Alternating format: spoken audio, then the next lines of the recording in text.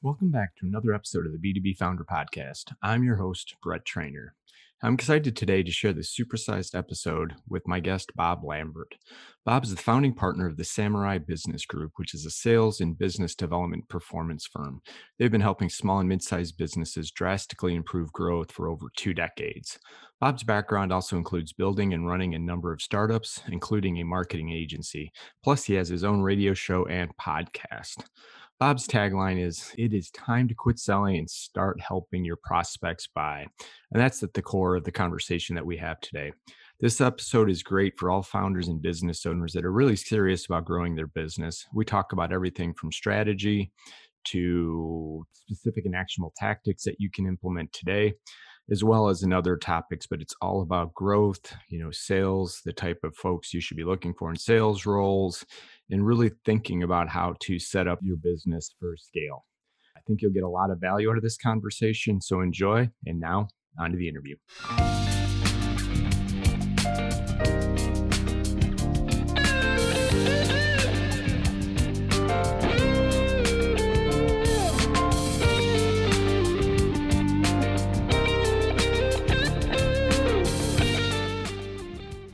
Hey, good morning, Bob. Welcome to the podcast. Hey, great to be here. Hey, happy New Year to you. I know we're not supposed to time date our interviews, but start of the new year, so let's start Especially fresh. after this last one. Exactly. I don't know if anybody's been looking more forward to a changing year than most of us, right? Right. Absolutely. So anyway, welcome. I've been definitely looking forward to this conversation. To get us started, why don't you give the audience just a little bit of your background and what you're working on today, and then we'll get into it. I was very fortunate to start my career with a global 50 company called Nestle. It was as I say, it was a sweet deal. And anyway, No pun intended. No pun intended. So I spent my first decade of my career there, and I had the privilege of being on marketing team that launched a major brand called Tasty Choice Coffee. Ended up migrating out the sales organization. That's what started my sales career. After 10 years, left that and actually entered my entrepreneurial part of my career. So for the next 15 years, I founded and co-founded 3 companies, and mainly in services space around CPG and marketing and that kind of thing. That's what kind of led me into. Then I did a very painful thing. I went back into corporate, which you know about because we share that in common, which became a little company called Experian. Only I was on the side that got acquired, and then ended up going out into a couple other successive things that I did, more entrepreneurial, and then founded the Samurai Business Group. Actually, I had in mid '80s had a marketing agency here in Chicago called the Marketing Edge. And 2 things of note there is we were the guys that I'm the Nerds guy, Nerds Candy. So we launched that nationwide, double the size of Wally Wonka brands in 13 months with the launch of that one product. And then we had the privilege and the honor of launching Muhammad Ali's International Fan Club. Really? So, yeah. So it was just a little bit of the marketing chops. But actually, when I was at the agency, when it came together for me, Brett, because I'd worked both in marketing and sales, that's when I really started using the term business development and bringing those two, because those two are inexorably linked to each other, as you know. You can't do one without the other. And marketing's a tough thing. It's amorphous as to how you determine what that is. Sales is pretty definite. You got a scorecard with that. And so, but I felt that all the successful campaigns we did, all the successful launches, and in my experience, having those things synergistically together, man, that was really success. And that's what because we were a marketing agency, we were agnostic as far as any of the disciplines. Okay, we did advertising, sales, promotion, public relations, and direct marketing. So that was kind of the dawn of the marketing agency. And interesting. Yeah, it was great. It was a great time, especially working on kids' products. We had a blast, and a lot of our clients were marquee clients. Procter and Gamble, Conagra, Quaker Oats, on and on the list goes. Then started to branch out into other types of industries, finance, airlines, on and on. Those types of things too. Right. And then it led me into basically took a year hiatus out of that just to kind of catch my breath and see. And then ended up going into a couple startups, rolled out of that, and that's when I formed the Samurai Business Group in '01. So we're in 20 years into that. Congratulations on that. Thank you. For one. Yeah.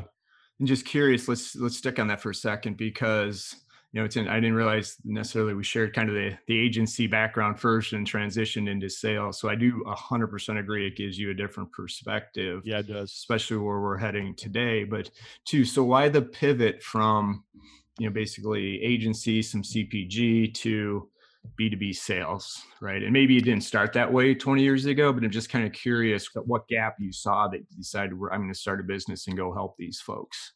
Well, this is going to sound kind of corny, but I had wonderful training. I've been through a tremendous amount of training, a lot of coaching, a lot of mentoring. I really value that. It's really helped my career. It really set me on the right track and discipline. And I was just terribly disappointed when I see what companies were doing with young people. It was just like they were throwing them in the deep end of the pool, not even giving them floaties, sink or swim. And well, that kind of can build some character and really be kind of some testing. But the fact of the matter is, it's like a revolving door. So Right. I was out to right that wrong, you know, and that was the genesis of Samurai Business Group, to tell you the truth. I mean, when we started, I wanted to really work with young people, lift them up. Well, I found out pretty quickly they couldn't pay me, so I had to Right. revert back to doing the kind of things. And kind of what kind of gravitated towards agencies and people like that, because as you know, in that business, it's up and down, the revenue line. It's Right. you're only as good as your last account.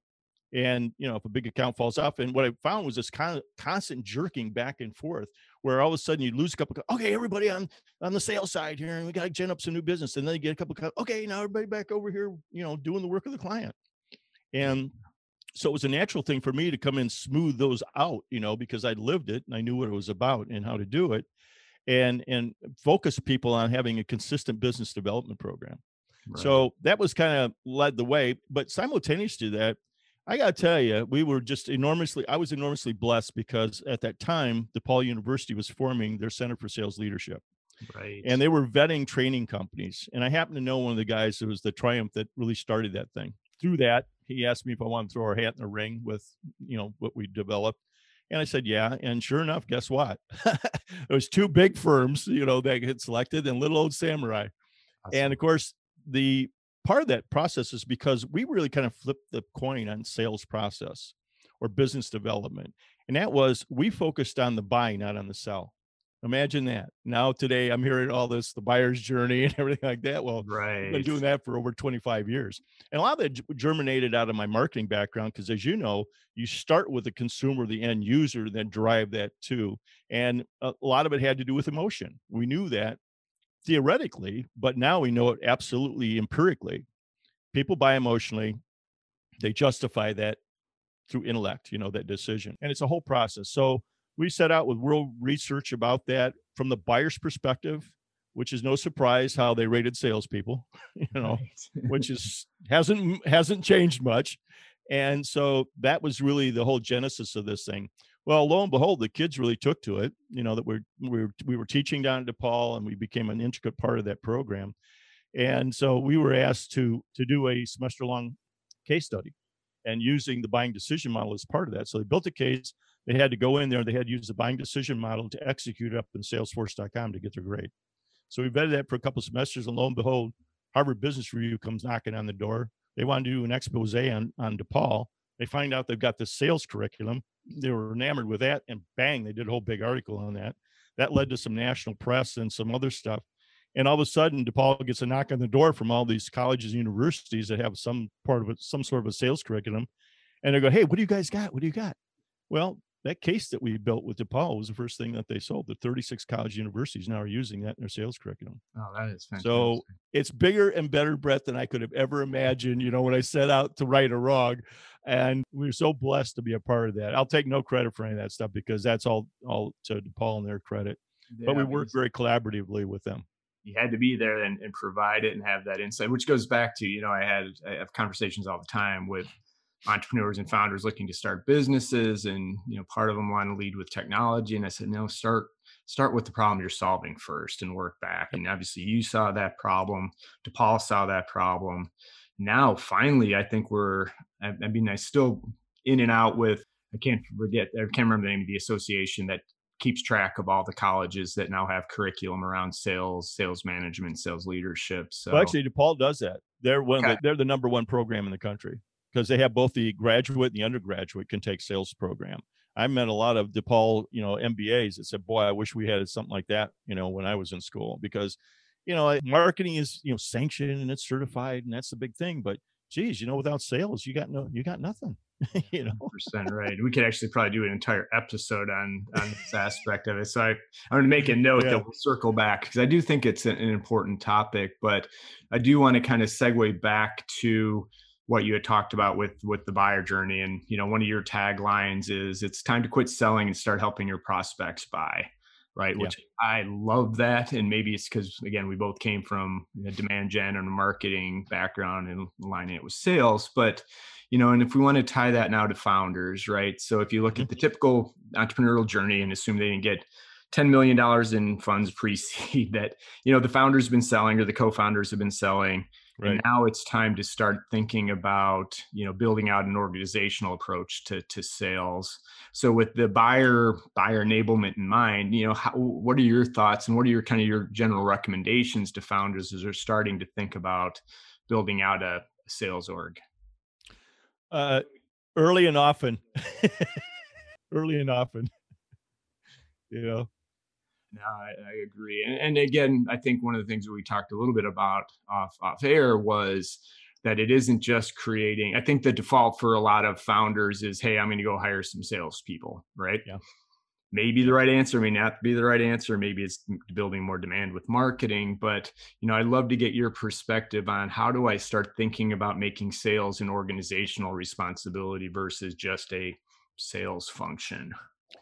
It's pretty basic stuff with me. It's called sales. If it ain't coming in the front door, nothing else matters. I don't care how good your stuff is. And you have to have a mindset about revenue generation. I mean, when you get down to the whole point of this whole thing is, how are you generating revenue? Now, there's a couple different paths, as we know, to do that. But if you're in the business of selling to human beings, which I believe we all are, not Yeah, aliens or robots, 100%. because that's my tagline. If you're selling to human beings, I got something for you. If you're selling to aliens or robots, I can't help you. And again, with the mindset that it's about the buy. So how are you really going about helping people to buy? This is really great. This is the thing I tell my clients all the time. Buyers will tell you everything you need to know to help them to buy from you. They will. And that basically is doing two things. And when I lecture down at the schools at Northwestern University of Chicago and DePaul, I tell, I've got a very short window of time. They're saying, "Hey, give these kids something," these are life lessons. And that is, ask great questions and shut up and listen. God gave you two ears and one mouth, use them in those proportions. And I think that's been the bane of sales existence for a long time, because we're long on training and information and knowledge about the products and the services, and we're short the sales competency piece of this and skills. Those are two different things. They're both important. You got to know what you're talking about, but at the same time, you got to be able to understand what's going on the other side of the table there, and draw that out of people, so that to see if there's a fit. I don't have sales meeting. I have conversations to see if there's a fit between us. I don't pre-qualify anybody. I mean, there's certain things, if they don't fit in a certain way, that, for us, but, I look at this as, I started on that side of the desk. Why am I here? What problem do you think I can solve for you? You know? Right. And so, to your point about what you ask about, the mindset of, entrepreneurs and founders, uh, you know, and we know this, they're all in their head about their stuff, right? And they think that, oh, if I go out here and get some salespeople come in here and slap it out. First of all, none of them are going to work as hard as you do. That's another mindset that you have to get. Okay, you're the owner, you're responsible. Don't expect salespeople. I mean, they're driven by a couple core things, right? Making money, getting satisfaction, making a win, those kind of things. And there's certain types for certain roles that you're going to have in sales. So that's the other part of this. Be very careful about how you go about recruiting. And that's one of the things we do in our management program. We lead with that. How do you really go out there and recruit great salespeople? How do you do, what's the vetting process? And then, really important, especially for startups and small companies, what's your onboarding process? Right. That's the biggest failure we see with most companies, and especially the smaller ones. They don't have a codified onboarding program to get these people off to great. You got to set them up for success. Don't expect, even if it's a veteran salesperson, they're coming into a different environment. We've seen the failure after failure. We take somebody out of a Fortune 500 company where they got all the access and all the tools and all the support, and then you plunk them into a mid-market company because they came up and you think they're going to be, a rock star. And we see a lot of failure with that because they don't have an entrepreneurial mindset. They've had a lot of stuff handed to them, and now all of a sudden they've got to do all the work that somebody else is doing for them. Right. No, 100% agree with you. And I think the default a lot of time for entrepreneurs is, oh, this person's been in the industry for 20 years. They could sell it. Right. Which I get. And one of the things that I caution the founders is what's your objective with this hire, right? Because if you hire one salesperson, and with your samurai business name, I think you'd agree with this, but we'll find out, is sales is still a hand-to-hand combat, right? It's Yep. one-on-one. I Yep. can bring you in, you hit your quota, you're going to help me grow the business, but you're not going to help me scale my business, right? Yep. So there's other things you have to do within the organization to set those folks up to scale. So I guess if I'm looking at first hires, right, there's two pieces: people that bring a Rolodex of network contacts, and then there's folks that I think you work with, the younger folks that are building the right skill set to help to drive it. So I know there's probably no one answer, but I'd love your perspective on those two as you see these orgs starting to grow, or even in the mid-market where you're trying to get them to think differently about growing their business. You set it out. It's really get clear as to what the role is of that person that you're bringing in. Okay. And set the proper expectation for that. Because oftentimes what I find is, you got this great resume and all that stuff. That doesn't mean they're a fit for your organization. Okay. So you got to really get your act together as far as the whole interview process, vetting people, getting the right people in front of you, and then have an organized way of going about drawing out. Because salespeople are really good about telling you what you want to hear. Just imagine that, right? Especially veteran salespeople, right? They're going Yeah. to tell you what you want to hear. And also, you got to make it attractive for them. I mean, if they're really, I don't know too many rock stars, they're going to work for small mid-market companies that haven't got something that they see that's really going to be what they're not getting now. And generally speaking, there's a high price tag with that. But particularly for mid-level and upper level salespeople, if they're tired of the grind, if they're tired of the nonsense that happens oftentimes in a lot of larger corporations, then you sit there and say, what is it that they're really looking for? What is it that they're going to bring to the party here? The other thing too is you got to be very careful about, they look good on paper, they talk a good story. Do your homework, man. Do your background check, because what they did in the past doesn't mean that that's something that they're going to be in the future. And you got to blow away some of the smoke. Yeah, 100%. And I think to that point, some of the most successful salespeople, they're not cold calling. They're really good closers. And to your point on enterprise, you may be getting 90% of your leads are coming inbound. You just Yeah. have to qualify and move them through the process. And in small business and startups, you may not have that luxury. Yeah, and I don't know any, really rainmaker that loves jumping out of bed in the morning and doing 100 dials. I Right. mean, it just doesn't happen. I tell clients all the time, outsource that to pros that really get it. Use those quality people like that to be your guys that get in front of that buyer or that prospect, and let them use really what their skill and talent is. It's to move it through the process and get it to a positive result. you know Yeah. Now with younger people, what I would share with you, and I would say this about any hire in sales: you hire for attitude, because you can teach them everything else, right? If they are willing and able. That's the other two things you want to make sure. Are they willing and are they able?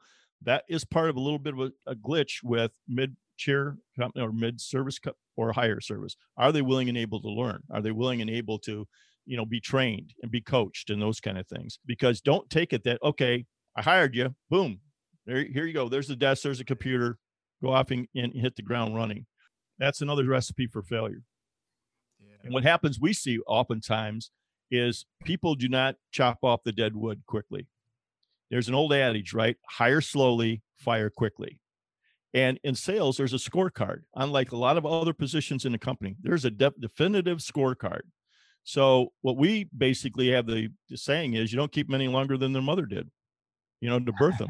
Okay, I like it. A 9-month horizon. I don't care how long your sales cycle is. If you got the benchmarks in there, 30, 60, 90, 120 days, you're going to see the trajectory, how they doing. If they're on the right track, they're hitting the benchmarks. Okay, you've got somebody that you can write it out with, even if you got a 2-year sale or a year and a half sale. But you also have to compensate them. Good salespeople aren't going to come to work for you just on straight commission or a low salary and then everything's back ended. Yeah.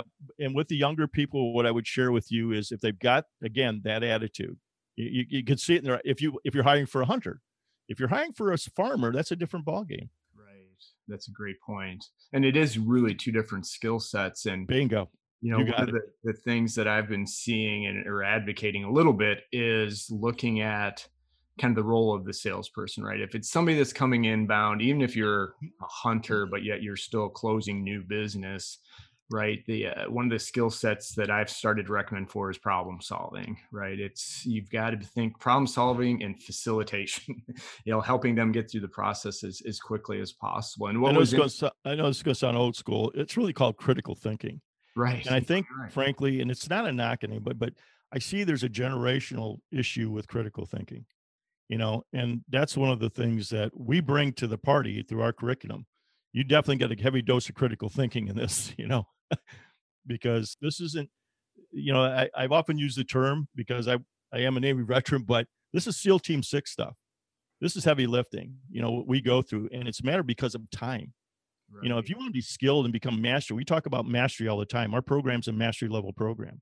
So, you got to spend time to do these things. You got to practice, you keep doing. There's not any top athlete. And look at Michael Jordan. How many hours this guy used to practice and throw free throws. Oftentimes, when you see the game films where he'd be there closing his eyes and throwing that ball in, just visualizing it in. But how many reps was he doing? He'd show up early and stay later than anybody else. Right, and he had more This talent, right? That's a perfect example. is a gifted athlete, But then there's the other component of that, right? And that's the management component. He didn't have any rings on his finger until Phil Jackson came in. And really Phil basically put those role players and let Michael know there's no I in team. Okay. Exactly. It's a team sport. And if you get a good team together around a great rep, boy, that's when it can really, really work out for you. Yeah. It's not an easy process. And people No, think it is. It's just not. and I think that's where some of I mean, we lived through the, I don't know, early 2010s through 2015. It was just a different time with B2B. You could, there was more of that, Yep. I don't want to stereotype too much, but the frat boy mentality with inside sales, your used car sales approach is just aggressive and loud and fast. And, Yep. that doesn't work anymore. And, going back to your critical thinking piece, I'd actually done some work with a kind of a high growth software startup. And Hmm. one of the interesting things that they had done at the time was they actually into their SDR program, which is business development, usually entry Yep. level for a lot of companies. There were two Ivy School grads that they Hmm. brought into those positions where you don't typically think Ivy Yeah. School and I'm going into sales. Right. But their thinking around this was, hey, they've got the skill set that we're raising them to think critically around problem solving, right? The customers that we can provide all the non-value add stuff, features, benefits, Right. find that. And what their approach was, hey, they're going to learn the product inside out because they're going to hear directly from prospects and customers, what works, doesn't work, what are they trying to use with this thing, and it worked. I mean, they were their top two performing, SDRs, and then quickly moved in through the organization. So I guess that's more, one, reinforces your point on critical thinking, but two, don't think of this as just an entry level position. This is frontline with your customers. And as you're looking to grow the business, these are the folks that, if you hire correctly, can take on additional leadership roles beyond just, the sales function. You brought up a good point, particularly with what we do when we take it into companies. We look at anybody that touches that customer is in business development. So I've been, outside sales, inside sales, customer service, project management. I've even been training people in the accounting department Okay, that have to interesting. interface with people, collect bills, or talk about that. And we had a situation where a young lady was actually in inside sales or support to sales, and they have more interface with the clients when you think about it. I mean, there's a profile for those people because they're nurturing, they can get in there, they deepen the relationship, they can hear things, but they're head down oftentimes just solving a problem or taking care of a customer need. What we did is we opened up that perspective with them that they're a part of the business development process and that they've got some skill sets that they could use to help open up opportunities. And this just happened last year where a young lady was in that position, went through our training, started asking what we call the Socratic method of questioning, and all of a sudden uncovered a major opportunity, threw it over the fence to the rep because we teach the continuity of conversation. She could talk shorthand to him. Here's the apparent reasons I found, da da da da. Here's the contacts. He goes back in, didn't even know anything about this. He goes back in and they nail a $200,000 sale just because this young lady was trained and opened up to ask other questions, No, that's and fascinating. that was huge But that's the thing, the continuity we look at. We want that ecosystem. We want to build out anybody that touches that customer now understands, and they get excited. They get excited because they know they were a piece of that. And that, again, this is life stuff, to be honest with you, Brett. It's not No, just you're about right. sales. This is It is all a life life stuff. Yeah. skill and learning to do it right. Because whether you're selling a product or yourself or Yep. reading people or understanding it, you're so right on this. And that, certainly all the way back to the curriculum, I think it should be a required class for folks that are coming out, not just a major or a elective type of an approach. But again, you keep leading me perfectly into the next topic. So thank you, Sure. because I do think sales has become an organizational approach, especially as the org is trying to grow. Two pieces to this. So as I'm trying to grow my startup, say from half a million to 10 million. It's a big leap. You got to get some process in place. You got to get a lot of things churning. But what I think is often overlooked is, call it post sale or customer enablement, right? A lot of the times customer Yep. success is an afterthought. Hey, we got them in onto the next logo, the next customer, let's figure it out. Where, there's revenue opportunities within those, one, keeping them, and then an expansion is just a lost, I don't know if it's a lost art, a lost skill, or just folks aren't comfortable having those conversations. Say, hey, you're using our product quite a bit. There's a couple other things you could use. So I'd love to get let's start with that, get your perspective on organizationally as you're trying to make that giant jump. How do we get all the teams to start thinking about revenue growth? We're talking about two different things here, okay? And this is what we coach a lot on. Number one, I build out a pyramid for current business. Okay. So net new business within a customer. What are those opportunities? What are the ones that you really can see some opportunity with? How do you uncover those? Right. Yep. You have the other side of this is brand new prospects, new logos, and whatever you want to call it. Right. So those are two separate things, Yeah. basically. And we look at that as part of your strategic account plan. So in your strategic account plan, you've got a lot of information about the current clients you have, and you're constantly building that out. We have a whole methodology around that as to really what you're looking for and really grafting out, marketing out, much like some of the other sales system, who are all the players, and what roles do those players play? On the other side of that is we look at, prospecting. So most, well, not most, but it should be responsibility of most reps, the care and the feeding the current clients they have, that they can't just be pure hunters. Because if you go throwing it over the fence, and these people should be strategic in a business. So I look at your real responsibility when you have accounts is you got to be strategic in that business. Okay. You got to be thinking about their business. You got to know their business inside and out. You got to be bringing stuff to the table, because if you aren't bringing value add to the table, making suggestions today, you're gone. Now, these buyers are smart today. They're better educated. Number one, they got all the assets and the resources to get to, because before the internet, they relied on salespeople. You held the keys to the kingdom. That's how it was easier to get appointments and stuff. Now they know more about you, your products, your services, your competition, your pricing before you even walk in the door. Okay. So they're not interested in them having to throw up all over you about their business and everything else. You better be pretty educated about that. There's a reason why you're there in front of them, and that's what you need to understand. So when you look at the two different, aspects of this thing, it's about new net business within a client or clients, and understanding and determining. And I have a whole methodology there. It's almost Pareto's law, really, 80-20, Yeah.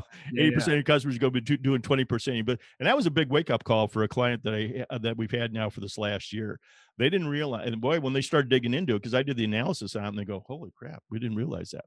But what they also didn't realize is all the potential down line that they weren't really cultivating, because they were too absorbed with doing, customer service, which some of that stuff should have been thrown over to their support people instead of them being in it too much, because they weren't really mining gold, and Right. also they were more reactionary than proactive. And so the other side of that is just really getting focused on this, because things change. I mean, we saw it this last year. You got mergers, acquisitions, anything can disrupt the business that you have in hand, and you better have plan B. Okay. Now, those can be a positive thing for you, because if they're getting acquired by a bigger company, and that's a gateway or an entryway for you, because they keep the people you've been working with, and they can sing your praises and maybe take a look at that, that's great. But I got to tell you something. In my experience, it doesn't happen as often as you'd like it to. Right. So you better have plan B. Okay. Plan B is either how are you moving those clients up that might be B clients to you, lower level clients? How do you move them up? Is there the potential for that? And then get over here in the column of prospects. And again, I stratify the prospects. I have a simple rule, okay? And that is this: 5A prospects, 15 Bs, and 20 Cs. 40 accounts total. That's it. Okay. And why the 5As? Because there's 5 days of the week, and you better be doing something with each one of those A accounts every day of the week. Okay. Whether it's 5 minutes or it's a half a day, whatever, moving that, because you either move them up to being a client or you move them off or down to the C's where you're dripping on them or whatever the case might be. But the effectiveness of this is that you're focused. Okay. Now your B's are your farm club. Those 15 are your farm club. And so again, this isn't static. You got to be constantly looking at, how do I prioritize this? If one of my A's drops off or we don't get the deal or whatever, who am I moving up? Right. Who am I cultivating and moving up? And again, that's, you got to put your head into this. You got to be able to understand your business and how does this work? I mean, just like a pro sports team, right? You got an A player gets down, gets injured. They're reaching down to the farm club, pulling somebody up, Right. or they're pulling them from another team, right? So a lot of the analogies are very simple, just the same as what you would look at pro sports. The other thing I share with business owners is this. I ask this is one of the first questions I ask. What's your view of sales? Is it an asset or an expense? And I have to tell you, that's pretty revealing when you get the answer on that one. Right. And then basically what you have to do, and then I play a little game. And I just say, hey, look, let's just imagine for a minute that you're the owner of a pro sports team. What's your favorite type of sport? And they tell me. I say, okay, great. Now you have a big bag of money. You can go out and recruit anybody you want, any top player you want to play, right? But to entice them to come play with you, you tell them, hey, you come play for me. No coaching, training, or practice. You just show up on game day. And then I ask them, how would that work for you? And they go, well, that wouldn't work very well. Why not? Well, because would you agree also that that's pretty much the assets of your whole company are those players, especially with a pro sports team, right? Yeah.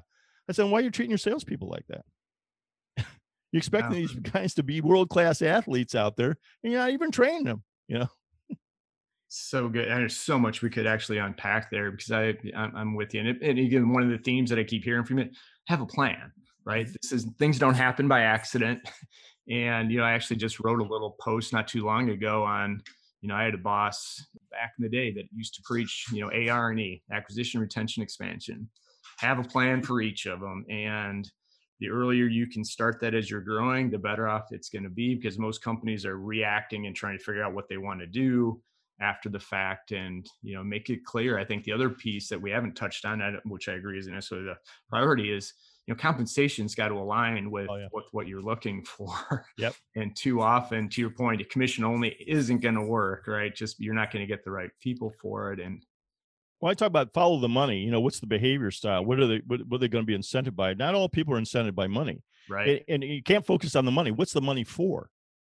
That's really what, when I coach and when I set up the team, what's the money for? Hey, Brett, you want to make $200,000. That's great. That's just paper. That's just an exchange. What's the money for? Right. Well, Bob, I got 2 kids that be going to college in the next 8 years. Oh, okay.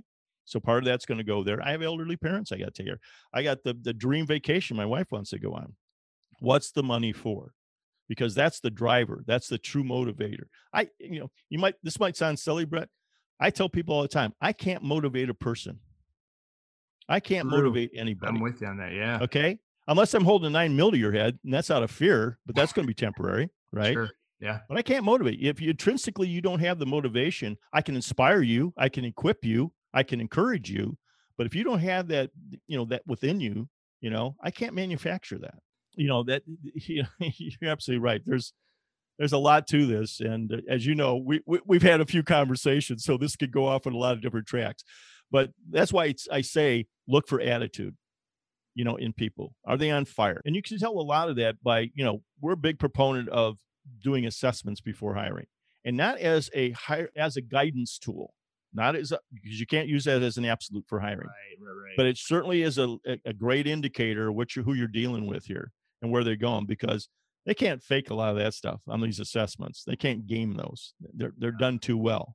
So I'm a big proponent, especially when you get down to the top candidates, and you go through that. But I'm with you. And management's a huge part of this. The training, the management, the coaching, the mentoring. We kind of fell out of favor with that. You mentioned something about your old sales manager. My first sales manager, when I went out in the field with Nestle, was a Korean Marine veteran. Actually, when it got cold, this guy had frostbite because he was stuck on a hill over in Korea. I'm going to tell you something. You could cut your hand on this guy's crease in his pants. Okay. His name was Bill Cartledge. And Bill had something he pounded into me right from day one.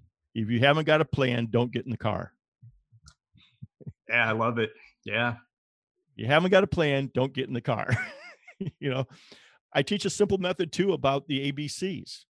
And that basically is, what do you have control over and you have choice over?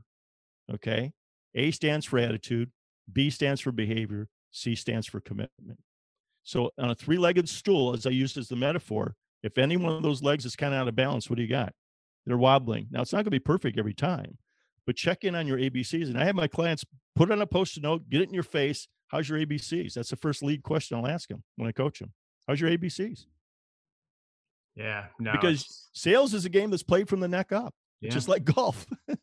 And it even goes back to your thing, right? 2 ears, 1 mouth. It starts with being able to listen. And the other thing is, it's a cliche, but listening is a skill, right? Just don't listen so you can speak next, right? When they take a breath, but really understand what they're saying, because to your point, they're giving you the clues on where their pain points are. And if you just go straight back to what you're leading with, because you thought that's what the solution was, your sales and your conversion rates are going to be terrible. And you're right. It just goes down to a fundamental approach to growing the business.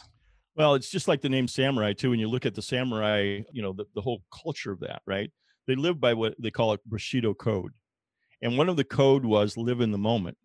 Okay. So 3 of them we adopt is honor, service, and commitment, because we think obviously in sales or business development, you better have all 3 of those: honor, service, and commitment. But the other one was why there was some of the fiercest fighters that were ever known was the fact that they had no past and they had no future when they went into battle. They were focused in the moment. Honor was extremely important, because if you dishonored the dojo or the emperor or whatever, if you weren't in battle, basically, and they learned this as part of the code, what they called seppuku, which was basically hirikiri. They had a whole ceremony around that they had to learn if they dishonored somebody. If it was on the field of battle, the katana came out, their head got lopped off. Okay. That's how important it was. So I think that's another part of this thing, is not only when you take this on in a salesperson, honoring not only, the company you're working for, your integrity and all those things, but honoring yourself, being a person of honor. Because as you know, sales is a dirty word. That's why you don't see it on business cards anymore. Right. Have you seen anybody handing out a card, whether a sales rep or anything? No, their account rep, their business development, whatever it might be, because there's such a stigma around the name sales or what sales is. And it's a myth. Just like down there at DePaul, a lot of kids, were in the marketing department and all that. And then they got this, they have a whole different idea of what sales is until they go through a orientation period or they get some information on it. And all of a sudden, whoa, wait a minute. You mean I can make all the money I want to make? I can do this and I can do that and I can use these skills? Yeah, you can. And it's all transferable. That's the other part about it. These are all transferable skills. Yeah, 100%. I think, we've kind of touched on it. It is a life skill. And I look at, my oldest daughter's a technical recruiter. That's sales, right? You're selling a position to 2 different people that you got to marry. And I think you're right. I do think there probably still is a stigma with the name sales, but I think it's getting better just because of the way the roles evolved, and it's had to evolve, right? One last quick story I'll give you on that, because this is at the enterprise. Microsoft basically reorged their entire sales, and even deeper than that, go to market. And what they basically did was took their best sales engineers or engineers that were really good customer facing and moved them into the sales org. And because what they wanted was their salespeople to have really good conversations with prospects that could talk about the solution. And I know that's more of a technical sale, but I think the fundamental transitions, right? You have to be able to talk to your prospects about their problems and that's one of our sweet spots is technology. We work with technology engineers, architects, and all that stuff. And part of they never see themselves in sales. Right. Okay. Well, I'm not a salesperson. I'm going to say, well, you are. You're probably the best because you understand Socratic method. You understand that you have to solve a problem. So you're great at asking great questions. Okay. All we got to do is transfer that skill up to the front end when you're going out and doing the same thing with class. I can't tell you how many times I've had people, CPAs or attorneys or engineers, and all of a sudden the light bulb comes on. Oh, you mean it's just a conversation that I would normally have with somebody else? I said, yeah, that's it. It's Yeah. just a conversation. You don't have to put pressure on yourself. You have to be somebody you're not, because it's all focused on the other side. It's all focused on the buy, not on the sell. It takes an Exactly. enormous amount of pressure off of people. And all of a sudden they light up. They're all of a sudden they're trying this stuff and it's working. But the cool part about it is ours is a method. It's not prescriptive. You don't walk, talk, and dance and do this. And like when I came up in some of the training I had, right? Right. What we really did was basically said, look, it's a model. And you put your own fingerprints on that model. You use it any way you want. But I can guarantee you, even if you only get it 50% right, you're going to be way ahead of a whole lot of other people that are coming in, showing up and throwing up and spitting out about all their stuff. And the buyer doesn't care about that. The buyer cares what we call with them, right? What's in Yeah. it for me? Yep. That's what they care about. And people operate in their own self-interest first. I don't care if you're a hardcore procurement agent or what. And I've had them all, up and down. Some are a little tougher, especially when you get people that are analytical and all that thing. They keep things close to the breast. But you scratch the surface there, and there's human emotion. And that's what we're dealing with. We're really dealing with emotion of what's in it for them. Yep. Okay. And I don't want to go on in a big diatribe. The other thing I want to share with you, that to your point about cultivating customers. Okay. And I never went through any of this kind of training. It might be out there now. I know it's with customer service people, there's training specifically on this, but I never went through a sales curriculum. And there may be some of this out there, but we talk about how you create customer loyalty and customer evangelists. To your point, man, there is a lot of gold to mine. People aren't even bending over and picking it up. In the 08-12 downturn, that's all I preach. My mantra was all the time, people aren't buying from somebody they don't know, like, or trust. But Right. you've got a natural gift here. You got people either you did business with in the past and they know you, or you have current clients, and there's gold there to be mined, and you're not even, bending over to pick it up. And that is, get deeper with that client. Really understand the client. I can't tell you how many times I ask a sales rep, well, how are you doing with the client? How are they scoring you as far as what you're delivering? Well, I haven't. What surveys have you done? Have you sat down in a quarterly review or an end review? How are we doing? Right. And it's amazing to me. And part of the reason is they don't want to hear. They got fear around what they're going to hear. Right. Well, when do you want to know that? Now or when the door's slamming that they're walking out the door on you? Right. Right. So, these are fundamental kind of things, but, maybe it's just me that I grew up with this stuff. Take care of that customer. You got to really be in tune with them and understand that. And guess what? They will evangelize you. They will go out and actually evangelize you. And when we talk about that, that leads right back around to the top of the pyramid that we teach about: quality introductions and quality referrals and alliances. Now this whole prospecting thing becomes a whole lot easier when either you got somebody calling you that, hey, Brett told me about you. He said I should talk to you. Or I go to Brett and you go, hey, Bob, I got this guy that I know, he's really having a tough time. And you make a quality introduction for me, or we meet with each other or whatever. It doesn't get any better than that. It just doesn't. 100%. It's really about this personal side of selling. I really believe we're coming back around to that. Relationships count. Oh, they're critical. Yeah.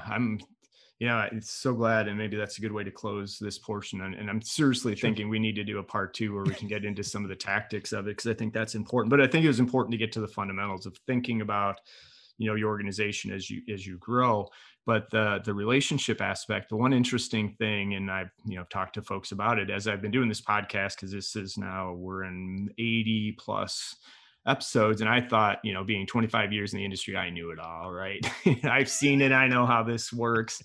But I opened my mind to it and really starting to understand there's other channels, right? That, and again, in my simple, you articulated much better, but in the world of going after your prospects, right, there's the folks that know you and know they have a problem, right? All day, every day, those are your A's. Make sure you're focused and going. There's folks that know you but don't know they have a problem. Education, right? How you're helping Yep. them.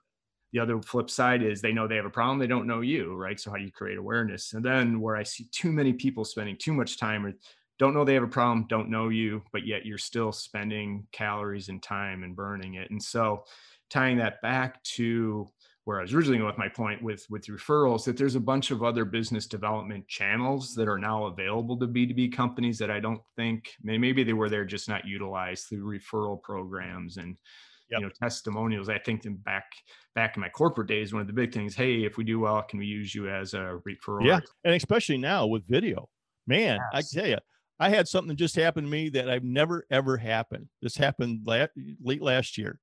I had a client of mine. We got to be able to go out and have breakfast, and he's a wealth management, right? And quite a success. He's very successful now, but he was really struggling with it when he came in to me because, in that area, that's the most sacrosanct thing to most Americans is their money, right? Yep. So you got to be highly trusted. You got to have referral. You got to have credentials. And he wasn't using his credentials because for a big chunk of his career, he was managing a major family's money here. He was a family office and he was Okay. managing the money for them. That's a big deal, right? Well, he wasn't leveraging that. That's part of marketing, right? Yeah. But finally, the light bulb comes on and his business goes like a hockey stick. So we go out to lunch and he says, hey, and this has never happened, Brett. He looks at me across the table and he says, Bob, would you mind if I, did a video testimonial for you? Twist your arm, right? I mean, I've asked people and they're not reluctant. They'll give me a testimonial, but he actually went on Zoom, did a video testimonial for me. I think I sent you something on that. Yeah, you did. And that's the first time that's ever happened. And that was really sincere. I mean, the guy was talking about, here's what happened. Here's what I got out of this. And it wasn't anything about, here ABC training and all that stuff. What it really was, the revelation of what I was speaking into him was, you've got to be able to make yourself distinct. I don't talk about difference. I talk about distinction. And to your point also about going out, here's where I see the fallacy of this, that you're particularly digital, you're throwing it against the wall and see what sticks. Right. Now that might work in some industries or businesses, but when you're talking about high level B2B and all that, do your homework. The other thing too is blue ocean, red ocean, look at all the competition. What is making you distinct, standing out? Do your homework. Your target audience is only this. It's not all this. So I really, really do this hammer in with my clients. Who are your best customers? What the attributes of those best customers? Look at the trends that you have. Who do you really like doing business with? What is it about them you like doing? Why do they do business with you? Really do some reflection on that. And that's really now what we call the sweet spot. Yep. That's what you want to look for. And now, because of the history that you have with those people, you look what attracts you to them. Now you can frame out your message. Now you can frame out your message. And all of a sudden, you're going to draw the people to you that basically that message resonates with. You and I were in direct marketing back in our day, right? Well, what I learned very much of the relevant message, relevant audience. Yeah. Okay. If you're into cats and I'm speaking to you about llamas, you're not interested. Right. You may catch lightning in a bottle once, but yeah, it's going to waste a lot of time. And right. I think just to kind of reiterate what you said, I mean, it's so much more powerful when a client or a customer talks about you versus when you talk about yourself. And so again, start building that library early and often, and, again, lead with the value and, all that good stuff. And so I think, again, we could probably talk for another hour. So I want to be respectful of your time. So I've got the two questions I always close with. One is, what's next for you? Starting a new year. What are you focused on here? I'm really pumped. I am just absolutely over the moon about this year because we kind of got assignment with a client that we had about 4 or 5 years ago. And they were sub 10 million. They were making the transition from pieces and parts and tracks, actual selling to actually solution selling. It was actually a technology company. So we work with their reps. They went in 4 years time, a little less than 4 years time, from sub 10 million to over 20. They crested at in going into 20. And I will tell you that they met their number, a bit of a revised number, but they met their number for this year. Now, part of that, and they laid all this stuff at my doorstep. And I said, no, it's your people. I'm facilitating the information. It's them grabbing and taking it and doing something with it. It's not me. And it's not just out of false humility, but I mean, I truly believe that, if you want to learn something, you want to grab a hold of it and it's working for you, then you're going to take and utilize it. Right. Yep. So what happened was they came back and they said, look, Bob, we're scaling. We know we're going to, we're on our way to 50 million. Okay. Well, that's a big jump and we're going to do that in 5 years, but we know we have to scale this business. And one of the things they came to me and said, we'd like to create a learning university, and I said, great. So we went out. I won't go into big diatribe, but this is the part that's really exciting for me, especially for small mid-market companies. Okay. Is here's what they're faced with right now. And this is where I get the deer in the headlights when I ask the question is what's the age group of your organization across the board? Well, you got a lot of aging out. You got a lot of the boomers, 10,000 a week now turning age 65. Okay. So what's that do to your organization? And oftentimes these companies are pretty thinly staffed. They're not deep like a Fortune company, right? Where they got 2-3 levels down, you can move somebody in. And this actually happened to this company to prove my point. 20 plus year veteran walked out the door one day and not to return. Okay. No documentation of the tribal knowledge this guy had. They were in deep doo-doo. Now, this isn't an exception. I will tell you, across the span of small mid-market companies, this is the rule. Yes. And so as I've started to talk to folks about this, all of a sudden it's like it's during the headlights. Hey, if one of your key players walks out and you dies or retires, early, what are you going to do? And so this whole repository of information now, which is phenomenal, it's absolutely designed for a small mid-market company. It's not kludgy like a big LMS system and all that. I don't even want to call it an LMS system because it focuses on personal development. But literally, we can build out that for every column of the business. We happen to be in the business development column, so we're going to build that all out.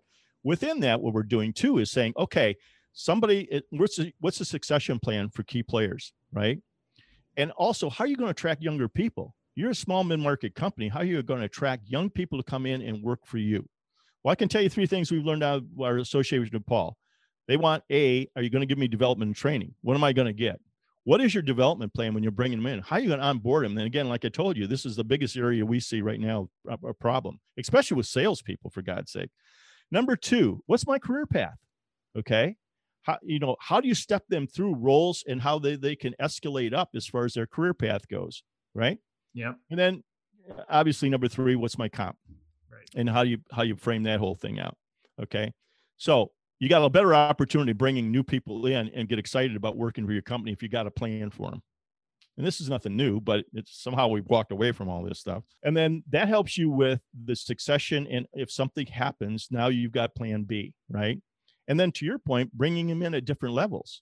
Now, right now, my client wants to bring in 2 high-level people, 2 top performers. Well, we're going through a whole vetting process to see if they're a fit to come in here and hit the ground running. But guess what? There is an onboarding process that's going to go on for 6 months with them. I don't care what your credentials are, how much you've sold before.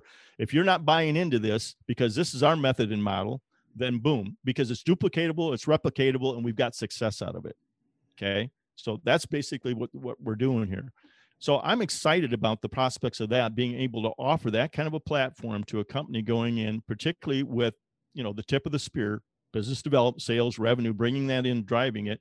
But then we'll have the capability also with my network of building out all the other columns of the business and populating that. Part of the issue with this company is too, because it's a tech company, they have to have certifications. Well, guess what? They've got all these different companies that they have these certifications from. There's no, insight into that as to how well you're doing because there's money and revenue attached to that. The higher certification, there's more money. And all of a sudden, we can bring all that together and give that visibility.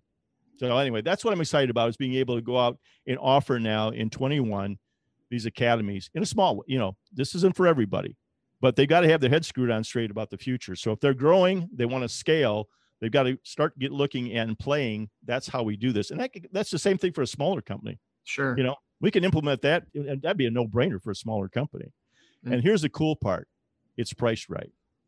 It's priced for mid-market, small mid-market company. So you literally, I can stand this thing up, put a 50-person company in it for 20 grand for a whole year. And just the ROI on that, again, reiterating for these businesses, because one of the things that I preach is build the infrastructure. And I don't mean infrastructure of technology, even though that's a piece of it and I'll process, but you got to think 2-step chess versus checkers, right? As you're growing a company, and think about building an infrastructure that can scale with you as you go. Now, and if you're early stage, there's 2 of you and you're still feeling out the market and understanding your value prop, maybe a little bit early, but to your earlier point, it's never too early to start thinking about how we're going to do this. And I know this is the heart of what you do. I tell young people all the time, get a great coach and a mentor. Get in some of these groups, because I'm a big fan of that, these peer groups and that kind of thing. Iron sharpens iron, and you get a lot of perspective, especially if you have a little bit more mature players that are in there, been there, done it. And also just the network that you establish. I mean, wow. the money you can save out of, not stepping on a landmine because of having this kind of experience around you is enormous. They've Yeah. been there, done it before, and they have a player that you can go to that gets it. Right. So yeah, coaches, mentors, all that kind of stuff. I'm a big proponent of that, especially for young people coming in. One of the companies we worked with was a marketing agency. It was just starting their career. I happen to know the young man, and he said, Bob, I want to go through your program. Right off the bat, he no more founded the company, he and a partner. And he said, we got to learn this thing called, we know what we're doing as far as this digital stuff, but we don't know anything about business development. They got in there and they set a goal. They tripled what their first year goal was right out the gate. They tripled it again the second year. And now he's part of a bigger, got bought up by bigger agencies, an A player in that other agency, because now he can scale things in a bigger way quicker. Yeah. That's But awesome. he's out making rain. And again, this is something you can learn. It's right. It's Exactly. But like that, he recognized it, I got to get this right out of the gate, because oftentimes what happens is people spend an enormous amount of money on other things that not really are moving the needle, and getting a skill that they absolutely have to have. And that is sales, Yep. business development. And so by the time they get to me, they're out of money and they're out of gas. It's like, I'm sorry, what do you want me to do here? Right. Again, build it up front. I mean, and again, make the investment up front, and it's not that much. When you look at what people spend with me versus their college education and the debt they're running up, or an MBA, the average MBA, you don't pay that back for a decade, right? The bill that you ran up on that's if you went to a school, right? So I tell people the investment with me, if you don't get the initial investment with me in a sale or two, you're not a good candidate for this program. Right. And what I like about your process is you'll know up front, right? You're not bringing in the wrong folks into the program. And even you talk about MBA and the payback. You're one wrong hire from having that much expense. So if not more, right? You got opportunity costs, learning costs, just the pure expense of making the 9-month or the 12-month bad hire. And so here's what I'd share with Brett. I'll tell you this right now, for this little mid-market company, okay, they're going to be in a whole class, above their peers. I asked that owner the other day, who do you know within your, because he's in a peer group within this industry. Right. I said, who do you know within your peer group that has this capability right now? And he said, I don't know anybody, Bob. I said, these guys are going to be chasing you. Yeah. Because I'm telling you, that will be your competitive advantage. You're well thought of in the industry. You're a comer, that people know that. And you start implementing this stuff and they're going to really know it. I mean, he's got the president of major corporations giving him testimony. And I'm sitting there going, dude.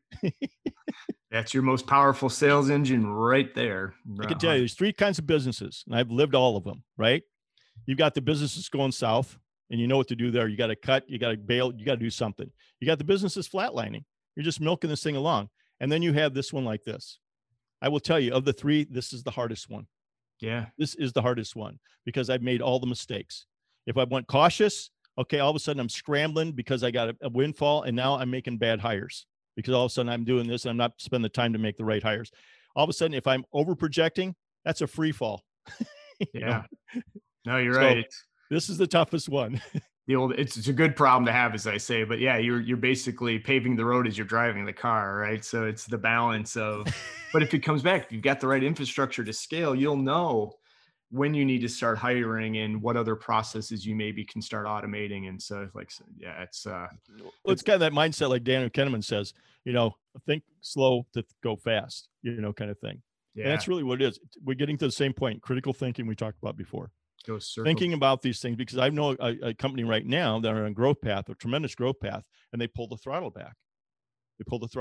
Whoa, let's slow this puppy down. And so they're really having a systematic approach to their growth because they know what's going to happen if they don't. They're smart enough to get this. And that's the other thing, people get starry-eyed and they see the money and they see all this stuff. And you don't think, to your point, the infrastructure is going to take that. It has to support all that. Right. 100% right. Again, good problem to have, but I love it. I think that's a perfect way, but I'm not letting you go without my last question, which is, maybe we've already covered it with all the value you've added, but what is one thing, personally or professionally, that you would highly recommend? Well, I'm going to get a little philosophical because there's an old rule in speaking, and that is the 3 B's: be on, be brief, and be gone. Okay. So at the beginning of the year, around Thanksgiving, I started thinking about things. And I think this would probably just be good stuff anyway, but just in general. And again, and kind of getting back to this human thing. But my 3 Bs basically for frankly, the rest of my life, because I gave this a bit of consideration, that is be grateful, be humble, and be a giver. Be grateful, be humble, be a giver. I think those 3 things are really important for anybody as a human being, but more importantly for a business owner. Be grateful for what you have. I mean, we're living in the greatest country in the world. We've been through a horrific time, unprecedented in my lifetime. But at the same time, I'm extremely grateful that I live in this country. We have what we have. We have these opportunities we have, and we live in a society that is innovative. You know, we're going to figure ways around all this stuff. I mean, to me, this year's a greenfield for a lot of companies. 100% right. This is huge, you know, greenfield. And look at just what happened, you know, during this thing, how people switched gears. I don't know if you know Mike Lindell that owns My Pillow up in Minneapolis. Oh, I know it. I don't know him personally. Yeah. Oh my gosh. What that guy did in 48 hours, he completely turned his whole manufacturing facility into making masks. 48 hours, he had a 10,000 run of masks that day and then 50,000 a day thereafter. Remarkable. And guess what happened to his business? The pillow business. Skyrocketed. Yeah. I mean, you do good things, and, you know, it's like you said, it's not rocket science sometimes what we're doing. And, you know, I love that. And I think, you know, the payback is coming for those folks that follow those 3 Bs that they just outlined. And it's just a better way to go through life, right? Now there's shortcuts, and people get ahead by doing things that are in the gray area or, you know, are self-serving, but, you know, I'm a big believer in karma. So I believe it. You know, the more you can give, and, you know, life's just better when you take that approach. So I appreciate you sharing that. I'm 100% on board with that.